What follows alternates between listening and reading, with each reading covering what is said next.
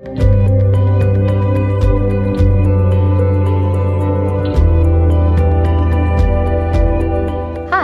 I'm Erin. Welcome to Maison Mission. This is episode number 27. Maison Mission is an inclusive faith community. The word maison comes from a Greek word that means greater. The Maison Mission is about finding greater spaces for people to hear and experience the good news of Jesus. You can find out more about Maison Mission by visiting maisonmission.com or through the links in the description of this program. This weekend is Father's Day. Whether you're an expecting father, a father already, a father to someone who maybe doesn't have a dad, or maybe you've lost your father. This weekend, we just want to take a moment and recognize dads. You're awesome. We wouldn't be here without you. We love you and we're thankful for you. For all the dads, the stepdads, the uncles, the grandfathers, thank you for being there in our lives. In honor of Father's Day, I found a couple good dad jokes for you. Are you ready? Did you hear about the thieves who robbed a theater? They really stole the spotlight. Get it? Stole the spotlight? What do you call an exploding duck? A firecracker. That one was pretty sad. My favorite. Are camo jokes not a thing anymore? I can't see them anywhere. That one just makes me laugh. Dads, thanks so much for being you and for being in our lives. We hope you have a fantastic day being celebrated. Well, Maison Missioners, we want to give you an update on our Maison Mission Live, which is our once a month worship service that most people would say, hey, I'm going to church. We're calling that Maison Live. And we had high hopes of being able to kind of do a practice service at the end of July and launch at the end of August with a once a month service. And we were working with a location and the timing it didn't end up working out. And so we're back to the drawing board trying to find a location for us to meet. And so we don't have solid dates of when that is going to be happening, but we are actively looking for a location where we can gather. We completely understand that the church is not a building.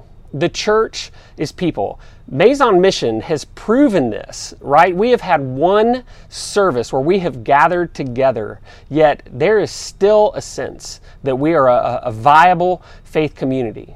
But the reality is also that we need a space so that we can gather this community. So we just wanted to give you an update on what was happening with Maison Live and also to ask for your prayers, that God would literally and figuratively open the right doors for us, a place that we could call home for many, many months that would work out on several different levels. So that's it. That's our update. And when we have new information, we are going to be the first to let you know. We're going to continue in worship this morning with our teaching that is brought to us by Kevin Brushert. I can't wait to hear it. I'm glad I didn't have to preach it because he's talking about God's heart for our enemies. Well, good morning. You know, there's this ridiculous movie that came out about 20 years ago called Zoolander. Ben Stiller plays world famous #1 ranked male model Derek Zoolander, and the first half of the movie is all about his modeling career being challenged by an up-and-coming new model named Hansel, played by Owen Wilson. The giant egos of both of these famous models are so fragile and insecure, and that drives them to becoming arch rivals. Their ad campaigns and catalog shoots all trying to one-up each other. Eventually, the two come face to face in an underground duel of looks and moves to decide who is the ultimate male model in a runway walk-off.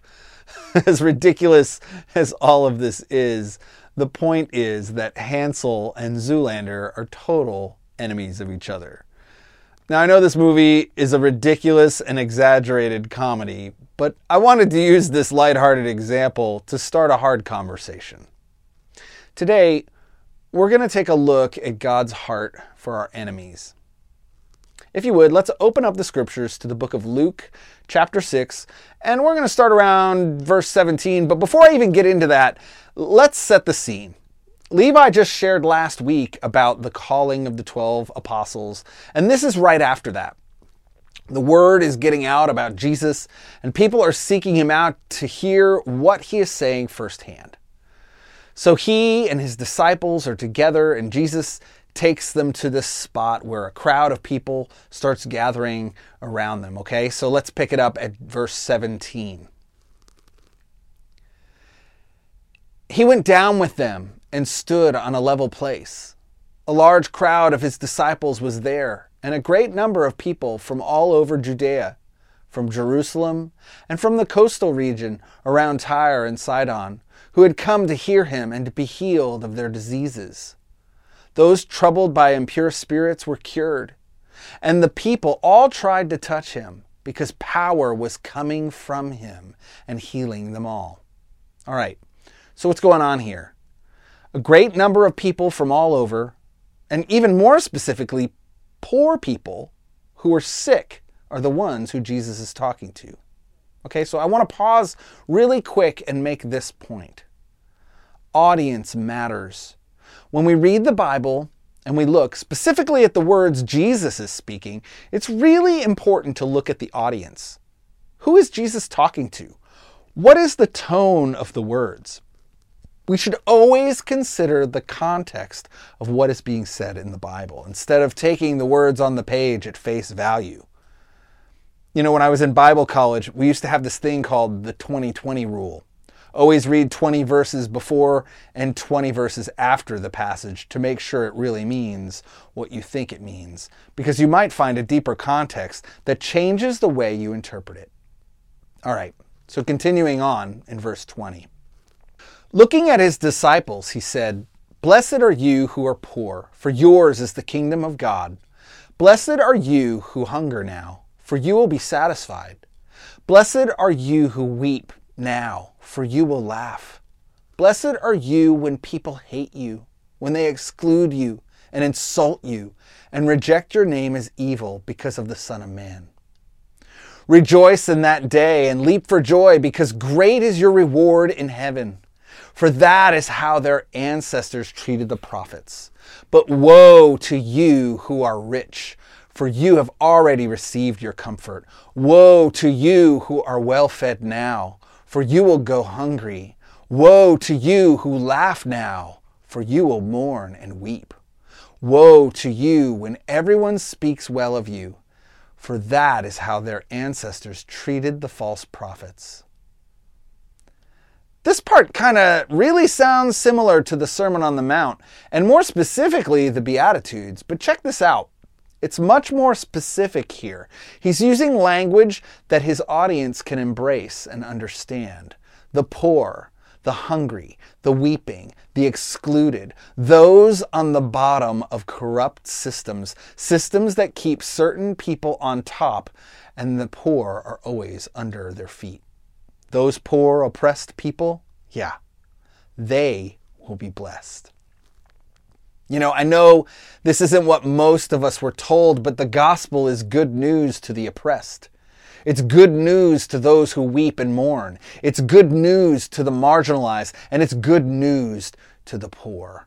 I'm going to sidebar here for a minute. You know, yesterday, for the first time in the history of our nation, Juneteenth was celebrated as an official national holiday. The 19th of June in 1865 was the day when word of the Emancipation Proclamation finally reached the last of the enslaved in our country. Freedom! Freedom for the enslaved. Do you know where the first Juneteenth celebrations were held? In churches. Churches proclaimed and recognized this freedom before any other institution did. And God knows it shouldn't have taken over 150 years for the rest of us to get on board with it. A celebration of good news to the oppressed. Freedom to the enslaved. Okay, back to the passage in Luke 6. I'm hoping it doesn't take another 150 years for us to realize that Jesus doesn't support an economy or a politic that keeps the poor poor or the hungry hungry. It's important that we recognize this because so many of us, myself included, have been unknowingly supporting systems that keep the powerful in power and the weak oppressed. All right, now we've got the audience, the sick and the poor. We've got Jesus calling out the powerful, woe to you. Now we're going to keep going. In verse 27, it says this. But to you who are listening, I say, love your enemies, do good to those who hate you, bless those who curse you, pray for those who mistreat you. If someone slaps you on one cheek, turn to them the other also. If someone takes your coat, do not withhold your shirt from them. Give to everyone who asks you, and if anyone takes what belongs to you, do not demand it back. Do to others as you would have them do to you. Whoa. Wild card, huh? Jesus literally just finished taking the corruption of the religious to task, and instead of giving the poor a nod to continue their disdain for their oppressors, he does something quite odd, doesn't he? Love your enemies. Do good to those who hate you. Bless those who curse you. I mean, that's not even easy if it's not your enemy. Doing good and blessing others isn't something that seems to come very naturally for a lot of us. I also can't help but notice that this is a nod to an Old Testament proverb where it says this: if your enemy is hungry, give him food to eat. If he is thirsty, give him water to drink. In doing this, you will heap burning coals on his head. That's from Proverbs 25, 21, and 22. You know, going back to the Zoolander analogy, as goofy as it is, what you see happening there is this escalation.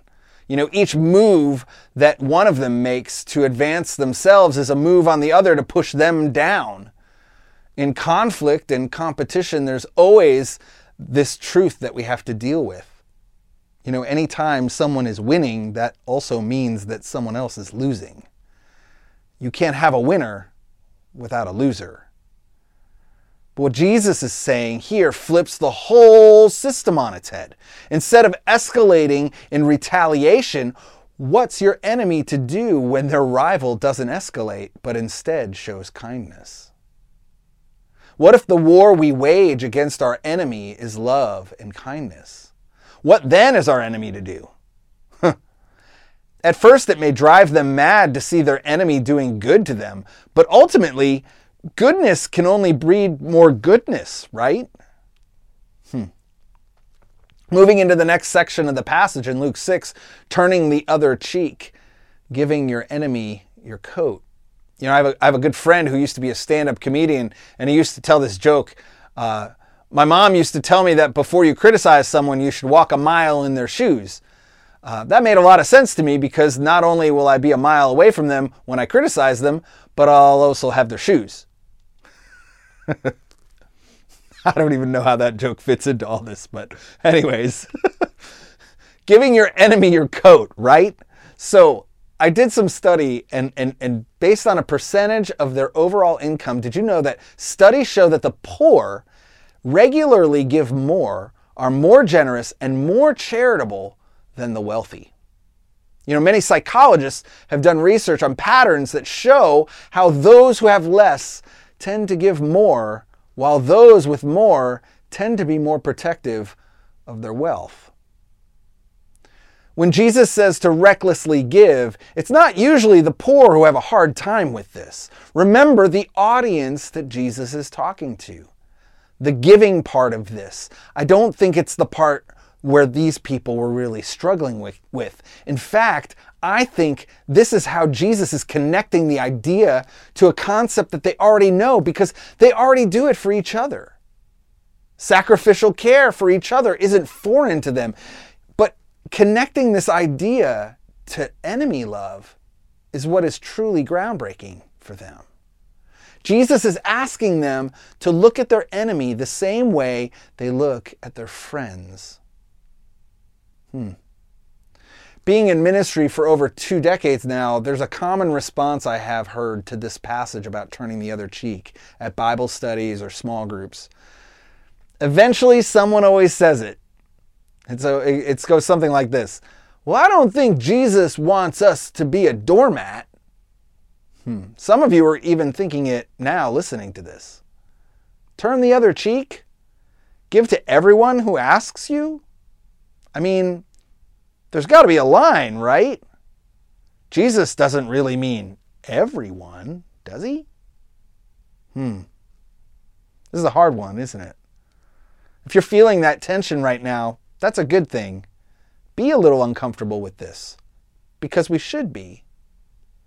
You know, my heart is always convicted by passages like this because it's so easy to explain them away and accessorize them into our comfortable 21st century lifestyle. But I think Jesus is really pulling this out of us.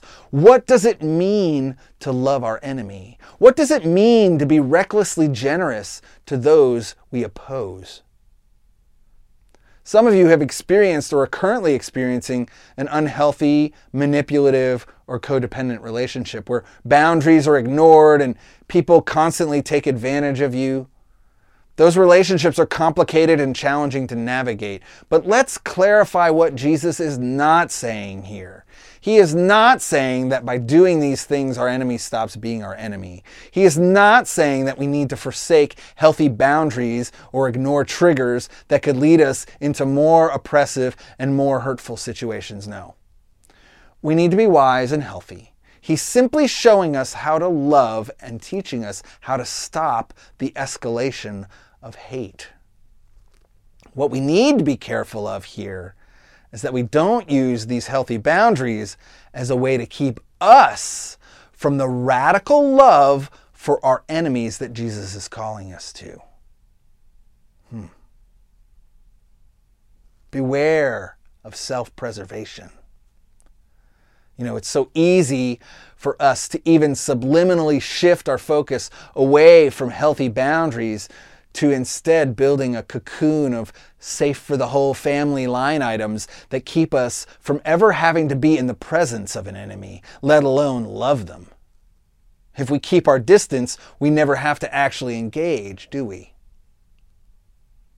Yeah, just let that sit for a minute. It's heavy. You know, this has been a really challenging message for me to preach. There are some people in my life that I am struggling to love, people who I'm in opposition to, people who have caused hurt to me and my family that I wrestle with forgiving, let alone loving. It's hard to preach a message on loving enemies when I myself am not sure if I'm really there yet with a few people in my life. So I submit to you that I'm on a journey of learning how to love my enemies as well. I want to love the way that Jesus calls me to love, but I also recognize that I can only do this through His grace, His strength empowering me to love like Him. You know, I pray that prayer often because for me it seems to always be the most centering prayer I can find. Lord, make me an instrument of your grace. You know, sometimes we read or are taught these Bible stories about radical forgiveness and loving our enemies, and they become a burden to us instead of a point of freedom. Freedom, which I believe is central to the gospel of Jesus. So I want to first respect the process of forgiveness. Please understand that this message isn't coming from a place that intends to make you feel like you're not doing enough to move towards forgiveness, or worse yet, that you have to forgive in order to receive some kind of blessing from God. No. Hear me clearly. God is present with you no matter where you are in your journey, and He holds nothing back from you. There is no carrot on a string waving just far enough out of reach. That kind of feeling is not from God. So let's take a minute right now and just think about someone who you might think is an enemy. Some of you knew who it was before I even asked the question. Maybe there's a hurt there that's really deep, and it immediately brings back all of those emotions and even starts to get your heart rate up a little bit just thinking about it, right? Some of you might have taken a little longer. Maybe it's been a little while. Time has passed and you've allowed that time to scab over the wounds you may have experienced. But if you go back and sit in that memory, you know that not all is well in that relationship. Now, I know that even more of you are like, I love everyone. I have no enemies. And while that may seem like a true first reaction to my question, I want to rephrase it now by asking, have you ever been offended by someone? Has that offense led you to drawing a negative conclusion about that other person? Or has that offense given you pause to continue engaging with that person? Have you unfriended them? They may not be an enemy, but they definitely aren't a friend. All right. So we all have that person in mind. We're going to pray and ask God to specifically show us his heart for our enemies. So if you would, just join me in this prayer. And as we pray, I want to invite you, if you feel comfortable, like open your hands out in front of you like this. It's a posture. I think sometimes when I pray, I close my eyes and I put my hands out in front of me. It's this posture of receiving. It's asking God, I have my hands open to receive what it is that you want to give to me, what you want to show me, what it is that you're doing. I release my expectations to God and I allow him to replace them with his will, his vision, his heart. And so let's pray together.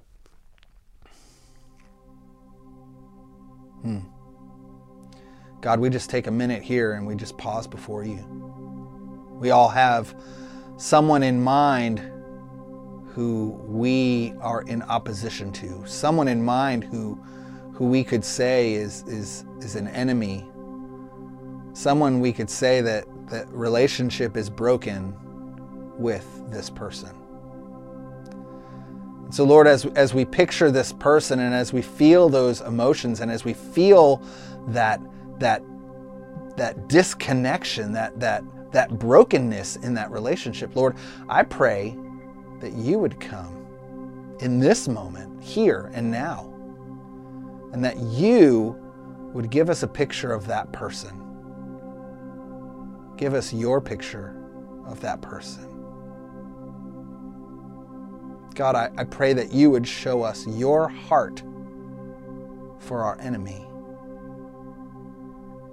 I pray that we would see them through your eyes, that you would show us your love for them, that you would show us your purpose for them, that through that connection we would realize that we're not all that different. God, we all need you. We all need to pray that prayer of grace. God, would you come? Would you give us the strength? Would you give us the grace? Would you give us the thing that we need to do the next thing that you have for us, Lord? Whether that's simply loving our enemies, whether that's simply loving our neighbors. Lord, we can't do it without your strength. We can't do it without your grace empowering us and helping us to do it. And Lord, right now, I pray that you would give us a heart of forgiveness. Lord, that you would allow that vision that you're giving us for the person that we may feel is an enemy, Lord, I pray that you would show us how to make those first steps towards loving them. Whether that is just a radical act of kindness, maybe it's even something we do in secret to bless them, something that we can do that helps them, that gives them something that maybe they need, or something that they can feel like, wow, that was unexpected, and it blesses them. And it doesn't even have to be something that they know is from us, but Lord, I pray that you would help us make those next steps.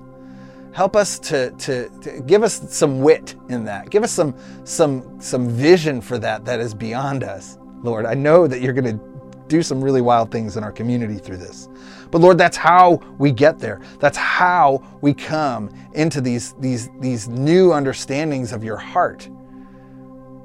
God, I pray that you would just help us. Lord, we need to see through your eyes.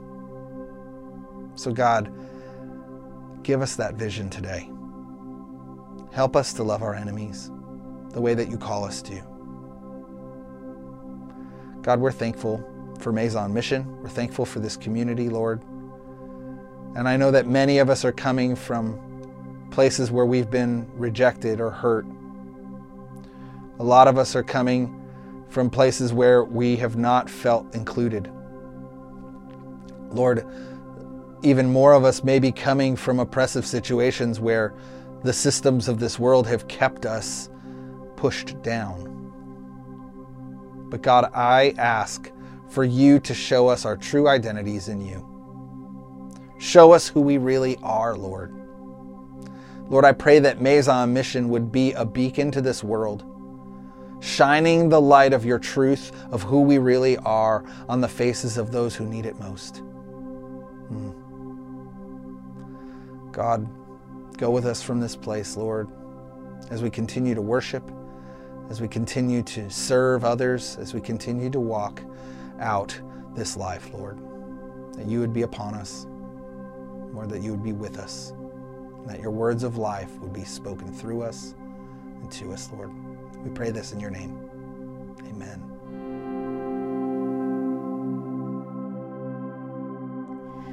A few reminders before you go. We're starting up our Maison Kids Ministry, and there are some great ways for your families to start connecting this summer.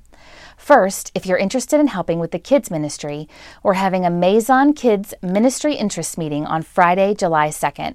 If you'd like to sign up to help with Maison Kids, check the box on the digital Connect card found in the links in the description of this program. Also, get excited about the Maison Kids Pool Party. Families with elementary kids are going to gather together for a pool party on Saturday, July 17th. Register on the Connect card for more information. Make sure you bring your floaties. Maison Mission is a non-denominational church. These programs and conversations are only possible through the financial support and donations from people like you. If our program encouraged you today, consider supporting the Maison Mission with a one-time gift or on a recurring basis. You can give through MaisonMission.com and follow the link to give. You can also text the dollar amount to 84321 and follow the links to Maison Mission. We will also be displaying our giving links on a slide at the conclusion of this program. Thanks for tuning in. We hope you have a fantastic day.